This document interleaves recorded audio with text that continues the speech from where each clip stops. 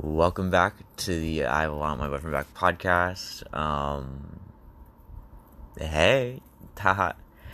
Just wanted to come on live and say I really, really miss you. And I love you so much. And I'm working. Hello. Whoa, hello? I'm working on, you don't know. Because I haven't said it. I am working on, being able to truly forgive you for, everything that happened.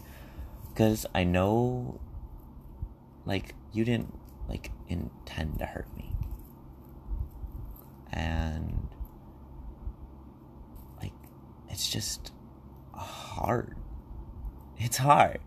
But I'm really trying, and I know you don't care, but I've been praying a lot, and so I'm just really trying to forgive you and forgive myself for everything. And I think I'm really hoping that if I keep working on that, it will all get better. I was just about to yell at you too, because I was like, why? I'm also kind of trying to move on, so I can I'm able to live my life again, but I still care about you so much, so it's hard.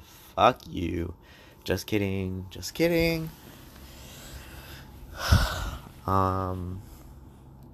Yeah, that's it.